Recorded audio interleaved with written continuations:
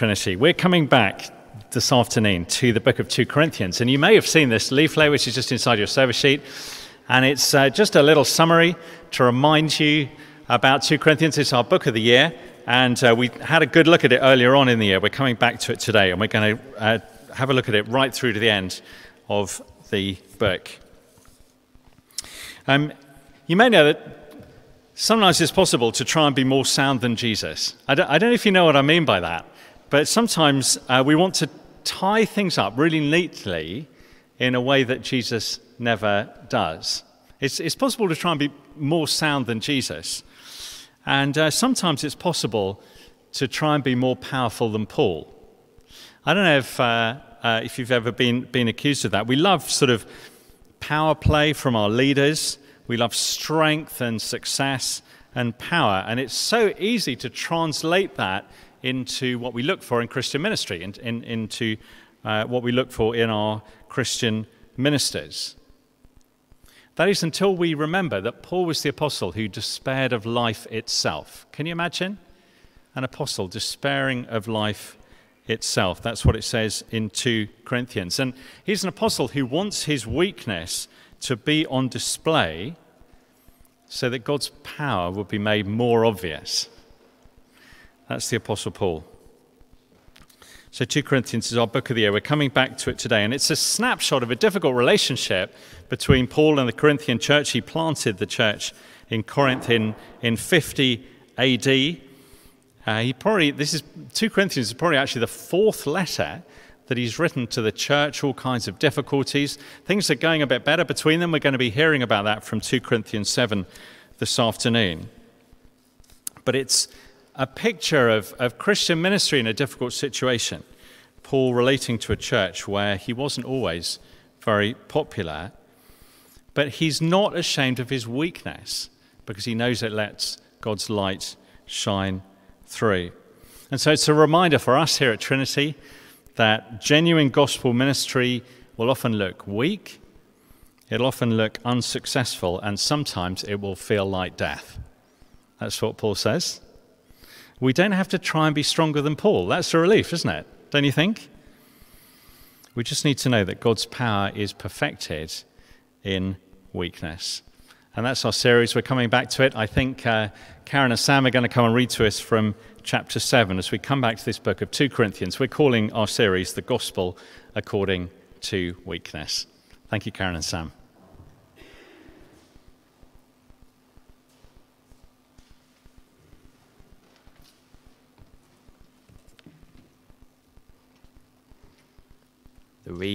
The reading is from 2 Corinthians chapter 7, verse 2 to 16.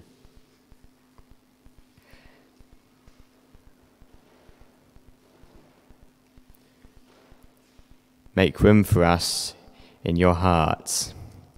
We have wronged no one. We have corrupted no one. We have exploited no one. I do not say this to condemn you. I have said before that you have such a place in our hearts that we would live or die with you. I have spoken to you with great frankness. I take great pride in you.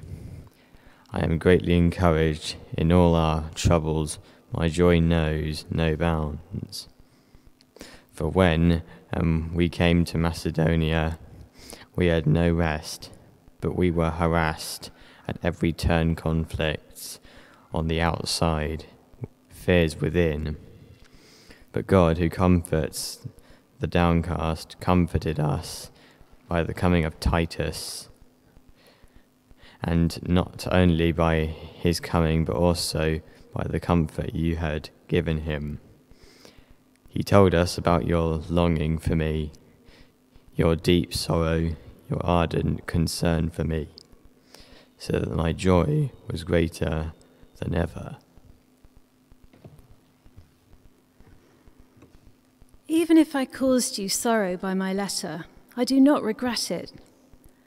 Though I did regret it, I see that my letter hurt you, but only for a little while.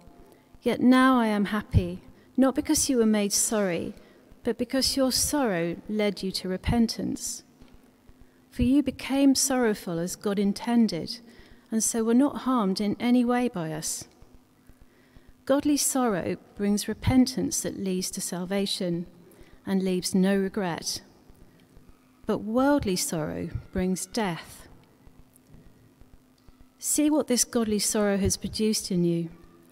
What earnestness, what eagerness to clear yourselves, what indignation, what alarm, what longing, what concern, what readiness to see justice done. At every point you have proved yourselves to be innocent in this matter. So even though I wrote to you, it was neither on account of the one who did the wrong, nor on account of the injured party, but rather that before God you could see for yourselves how devoted to us you are. By all this we are encouraged. In addition to our own encouragement, we were especially delighted to see how happy Titus was, because his spirit has been refreshed by all of you. I had boasted to him about you, and you have not embarrassed me. But just as everything we said to you was true, so our boasting about you to Titus has proved to be true as well.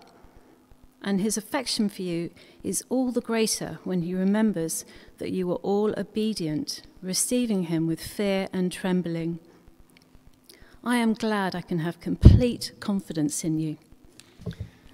Thanks very much indeed. And thank you, Karen. That's the part of the Bible we're going to be looking at. Do keep it open in front of you. It's on page 1163. But just before we do that, I'm going to lead us in prayer. So why don't we pray together? Let's pray. Father God, we've already sung that we were lost people and you came and rescued us, that we were weary and we needed to find our rest in you. And so I pray, Father, that as we stand before you, sometimes feeling weak, that you would speak to us and that we would hear your voice and that we would find the repentance that leads to salvation. And so, like Paul, that our joy would be greater than ever. Please speak to us in that way this afternoon, Father God, and we ask in your name. Amen.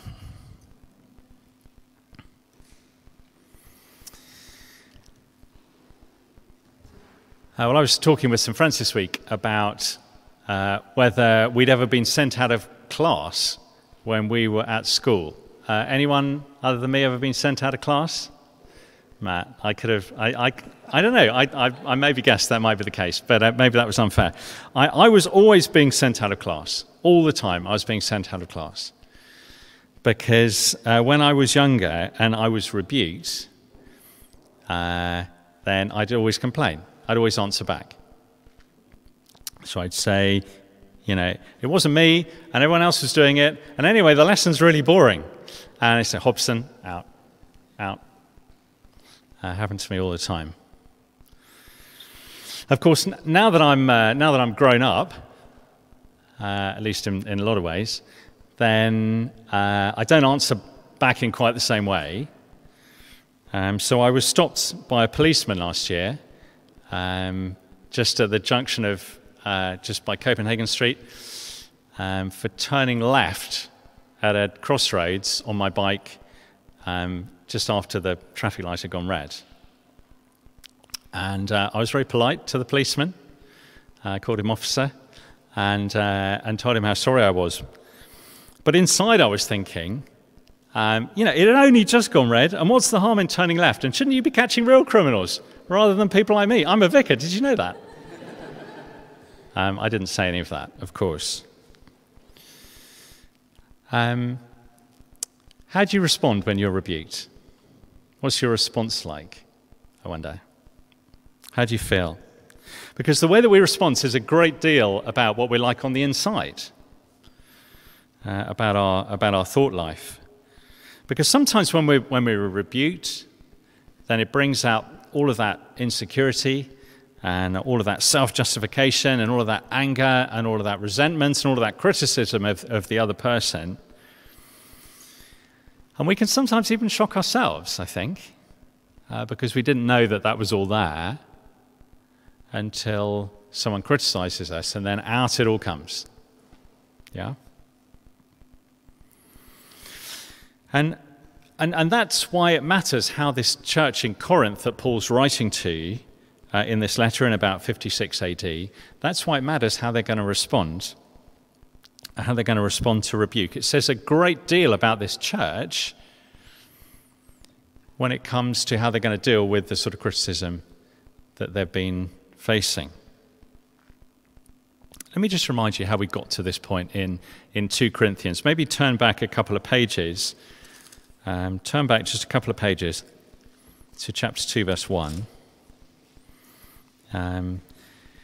Paul's already been to Corinth twice. He was thinking about going back a third time.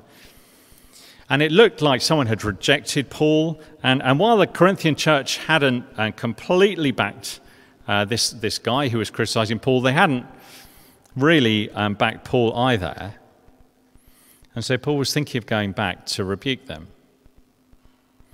But instead of going back, Paul decided that a better approach would be to write them a letter. So let me remind you what he said back in chapter 2, verse 1. This is Paul speaking. He said, "So I made up my mind that I would not make another painful visit to you, for if I grieve you, who is left to make me glad but you whom I've grieved?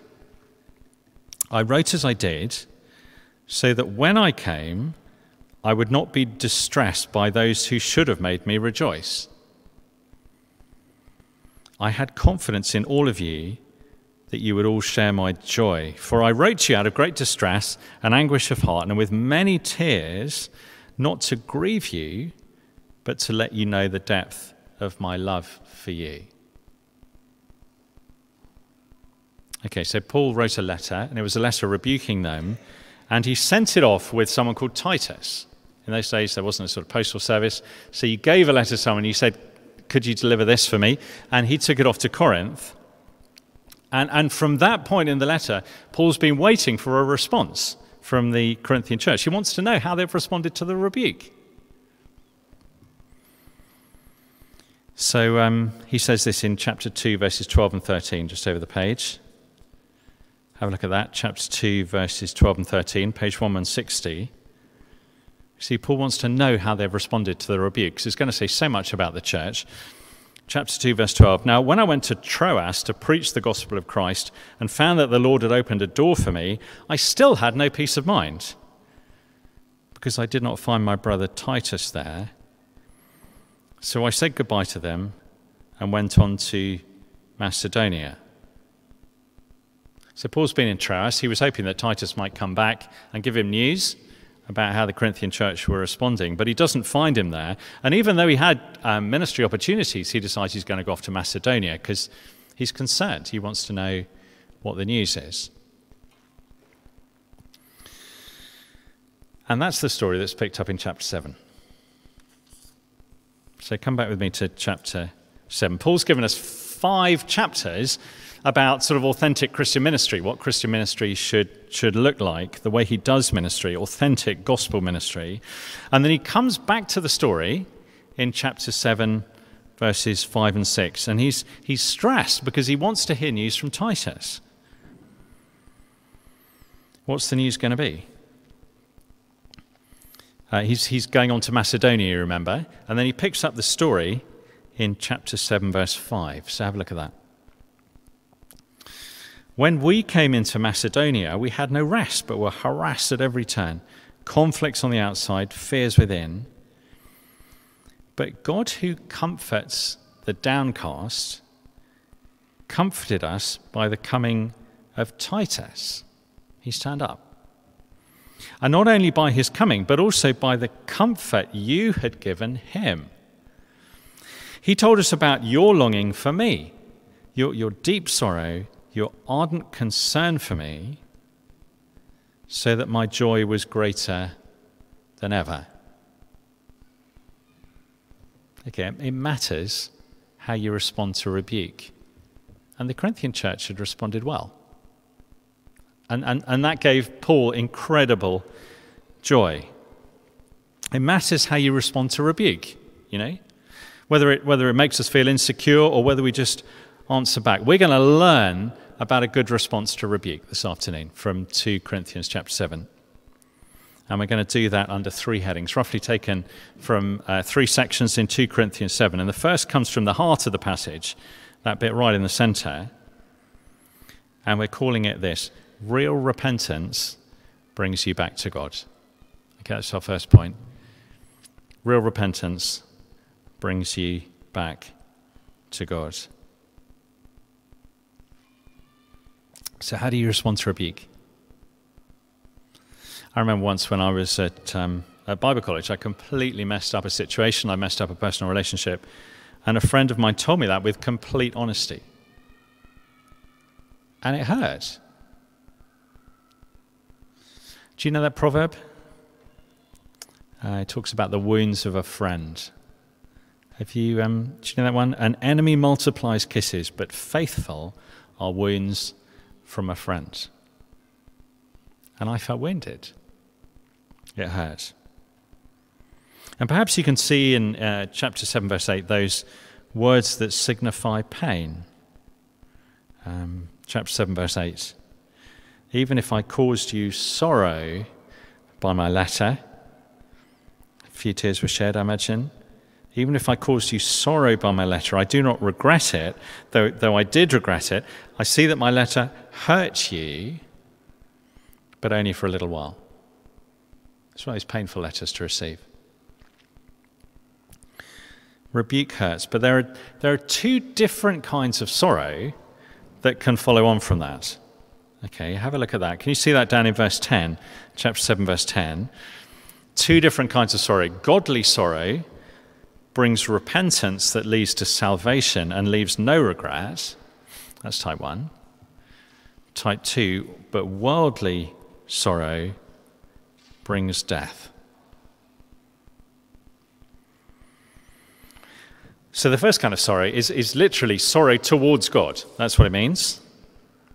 Someone tells us that we've messed up. It might be a church leader. It might be one of our friends. And we're sorry because that's come in the way of our relationship with God. We're aware of the way that the Lord must see us, and we know that we've grieved him, and that he must hate what we've done. And that's where the sorrow comes from. It's sorrow, like it says right at the end of verse 9, sorrow as God intended. You see that? Sorrow as God intended. Well, the second kind of sorrow is the sort of sorrow according to their world. So it says literally. Someone rebukes us, and we care primarily at a horizontal level. We're sort of aware of sort of relationships with other people primarily. We might feel humiliated. We might feel that people are talking about us. We might not feel comfortable coming to church anymore. Some people feel like that. The people have stopped approving of us. But it's sorrow only insofar as what it's done to me, you see. And God gets sort of cut out of the picture.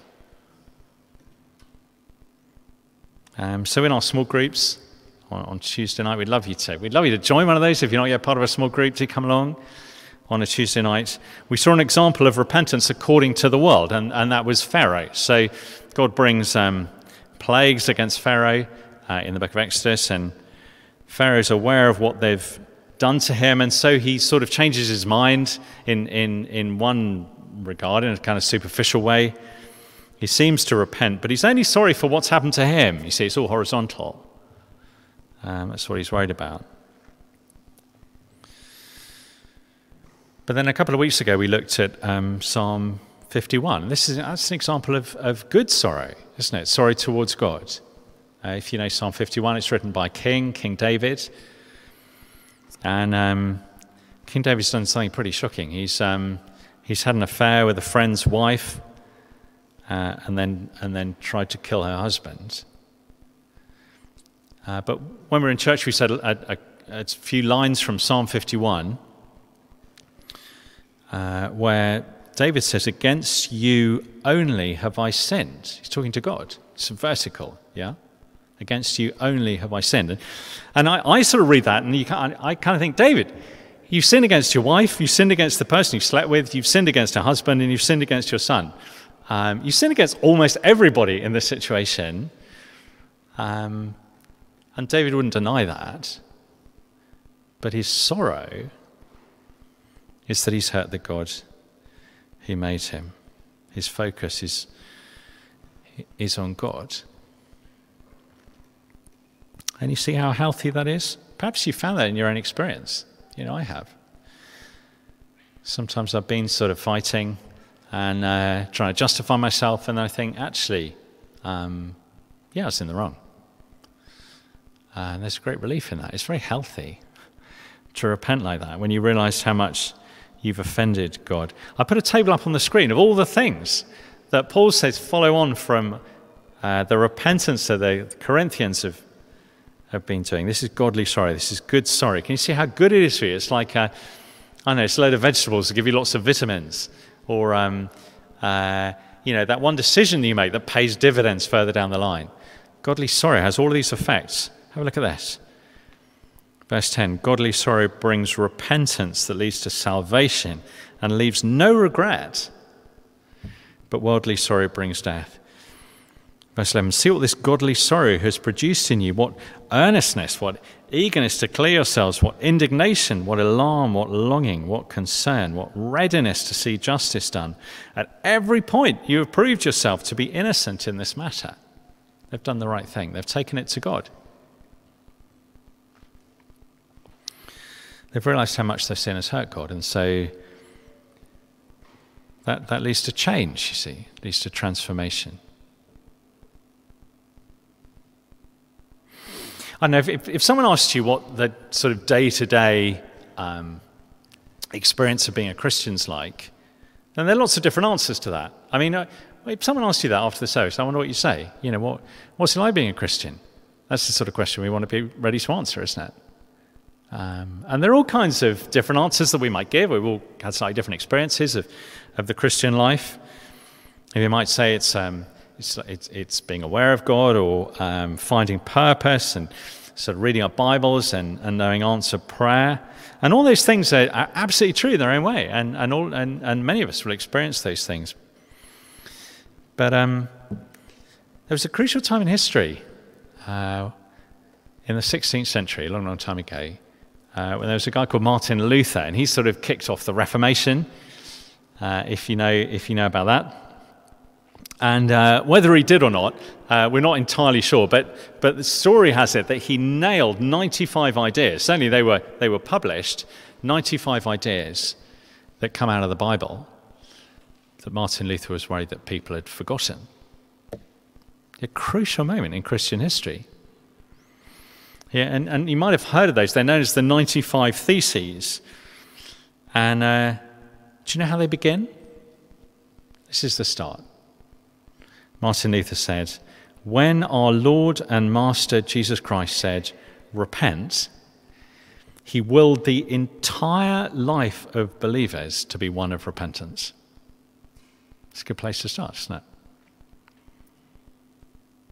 Because when you're rebuked, when people point out something that you might have done wrong, you don't try and justify yourself. You don't try and stick up for yourself. You don't try and make excuses. You take it to God, an entire life of repentance.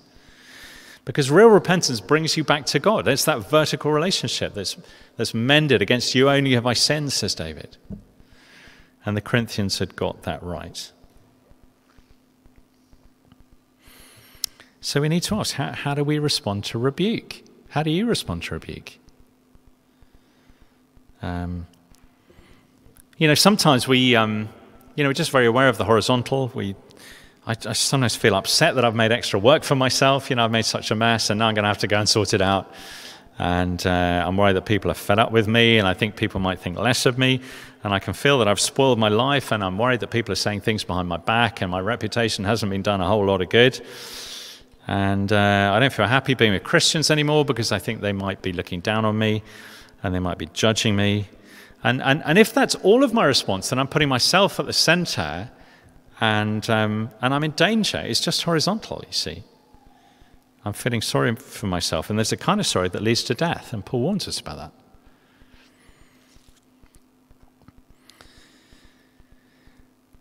But if I put God at the center,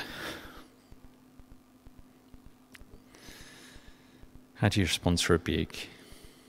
Do you think to yourself, it matters because I've let God down, and It's that vertical axis. And then, as I repent of my sins, you can see all the good things that come from that. Forgiveness and earnestness, eagerness, indignation, alarm, longing, concern. It leaves no regret. No regret. Fancy living a life free of regret. Real repentance brings you back to God. But then secondly, and more briefly, real repentance brings you not just back to God, but it brings you back to God's word. And that comes in verses 12 to 15. That's what we're going to learn from verses 12 to 15. Let me read verse 12 out to you. See what you notice about it. There's something a bit strange about it, I think. Remember, Titus has come back and he's told Paul that the Corinthians have repented in the right way. Well, why is that good news? Verse 12, have a look at that. Verse 12. So even though I wrote to you, it was neither on account of the one who did the wrong, nor on account of the injured party. This is the dispute that's happened, the way he's fallen out with the Corinthian church. But rather that before God you could see for yourselves how devoted to us you are.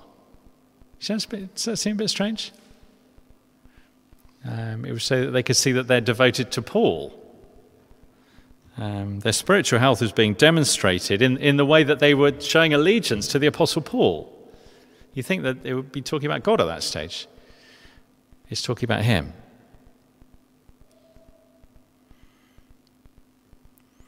I mean, sometimes we do sort of show allegiance for a sort of representative, don't we, in a way. So Dawn's already prayed about the terrible, terrible atrocities that are happening in Ukraine at the moment. It's absolutely right that we should show our support and pray for Christians there. Have a read through Psalm 31. That's the psalm that, as a nation, they're reading and praying through together. On Wednesday, the Duchess of Cambridge visited the Ukraine Cultural Centre in Holland Park, so I read in the paper, and she wore the colours of the Ukrainian flag. A bit like me, I'm wearing the colours of the Ukrainian flag. I think her clothes were for Alexander McQueen, though, and mine aren't, so that's the difference between us. But it's a way of showing support, isn't it? It's a way of showing support. And the week before that, Charles and Camilla visited the Ukrainian ambassador, and they were carrying yellow sunflowers, which are the national flower of Ukraine. Whatever you make of the royal family, they wanted to show that they were devoted to Ukraine by devoting themselves to the things that represent that country. You can see that? And for the Corinthians, Paul represents the gospel. So for them to come back to the Apostle Paul, it really is for them to come back to the gospel. The two are almost one and the same. I mean, he's the apostle. He's God's spokesman. He's actually, it says in chapter 5, he's God's ambassador. So they're going to the ambassador, and they're being reconciled with him as a way of showing that they're reconciled to God himself. And as he teaches the gospel to the Corinthian church, those words are written down for us in the Bible. That's true, isn't it? We have the apostles' words written down for us in the Bible. And so, for us, our devotion to the apostles' words written here are, in one sense, our response to God himself, aren't they? Can you see that? Real repentance brings you back to God's word. It must do. And that's going to change the way that we respond to rebuke. Let me explain how, okay? Sometimes you can have just that low-grade feeling of guilt. Do you know what that's like? Some people live with that every day. Sometimes it's connected with depression. Some of us it's connected with our upbringing. Maybe we were always told we were doing things wrong. And we can live with this day-to-day feeling of guilt. And that can be really, really hard.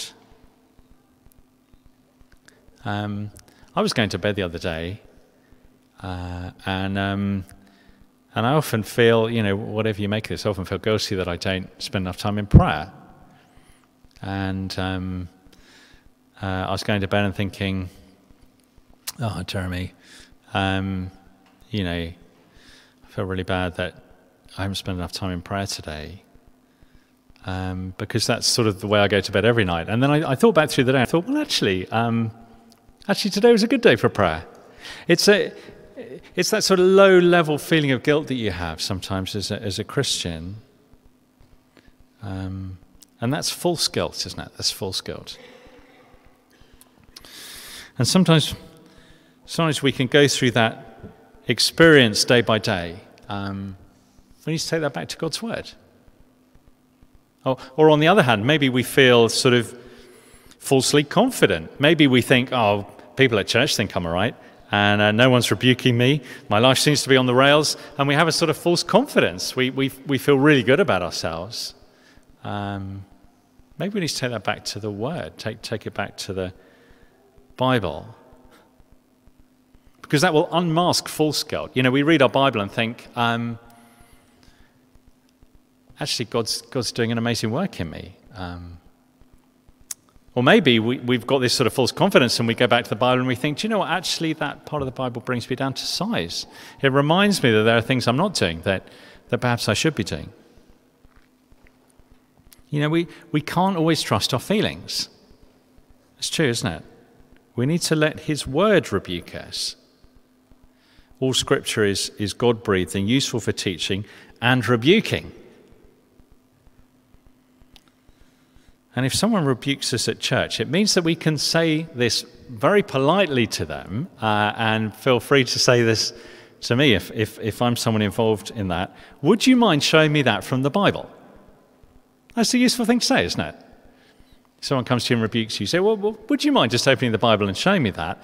Because then we know that it's not just an axe that they're grinding, or it's not just personal. And so we don't need to come back to them and say, well, your life isn't so perfect, is it? Which is often my first response. If we know that it's God rebuking us through His Word, well, then it undercuts all that false guilt, it undercuts that false confidence and that personal offense. And it means we're repenting because of what the Bible has shown us about our lives. Can you see how functional that is?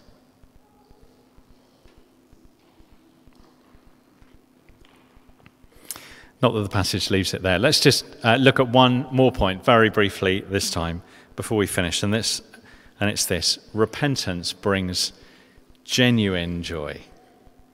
Repentance brings genuine joy.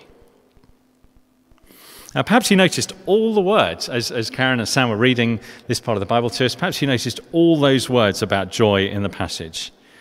Have a look at the end of verse 4. In all our troubles, my joy knows no bounds. It's the same word that Paul's used a number of times in the book of 2 Corinthians for something abounding, something being sort of overflowing and really abundant. So in chapter 1, he talked about comfort overflowing, and chapter 2 he talked about love overflowing, and then talks about that sort of glorious ministry overflowing in chapter 3, thanksgiving overflowing in chapter 4. And he uses the same word here in chapter 7, but he puts another word on the front which gives us the word hyper. So his joy hyper abounds. All these things abound, but my joy hyper abounds. His joy is greater than ever. Or verse 16, have a look down at that right at the end of the passage. I am glad, literally, I rejoice that I can have complete confidence in you. Can you feel the joy? As Paul writes to the Corinthian church. Why the joy then? There's so much water under the bridge between Paul and this church. There's difficulty, visits, tears, letters. Why the joy? I mean, they're clearly not the finished article. Paul's got a lot more to go on and say.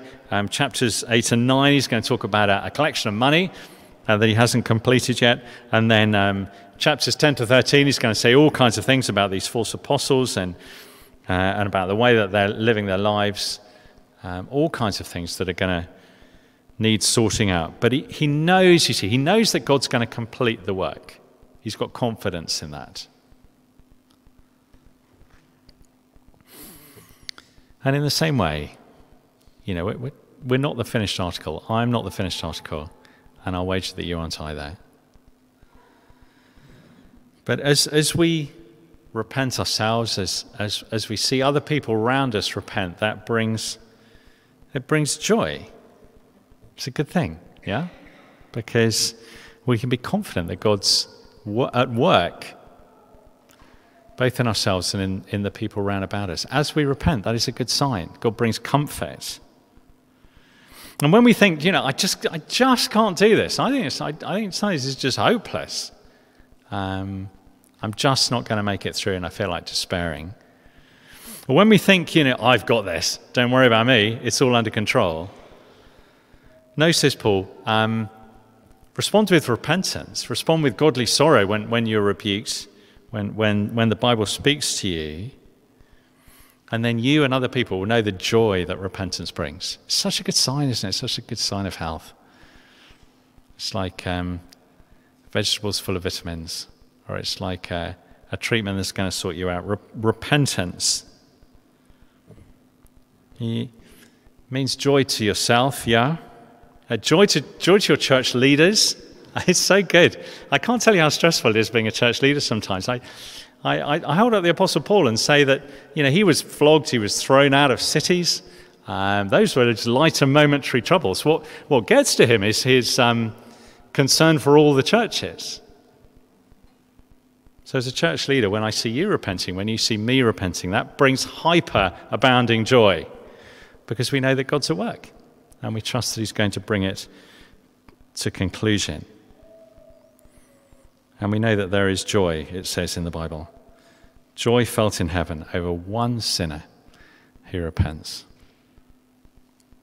Well, I'm going to pray as we finish. So why don't we pray together?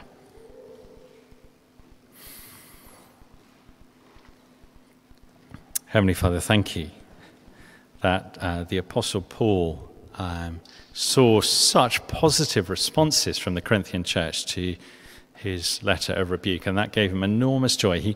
He shows us how sorrow is to be towards you, and how we're to be reconciled with you.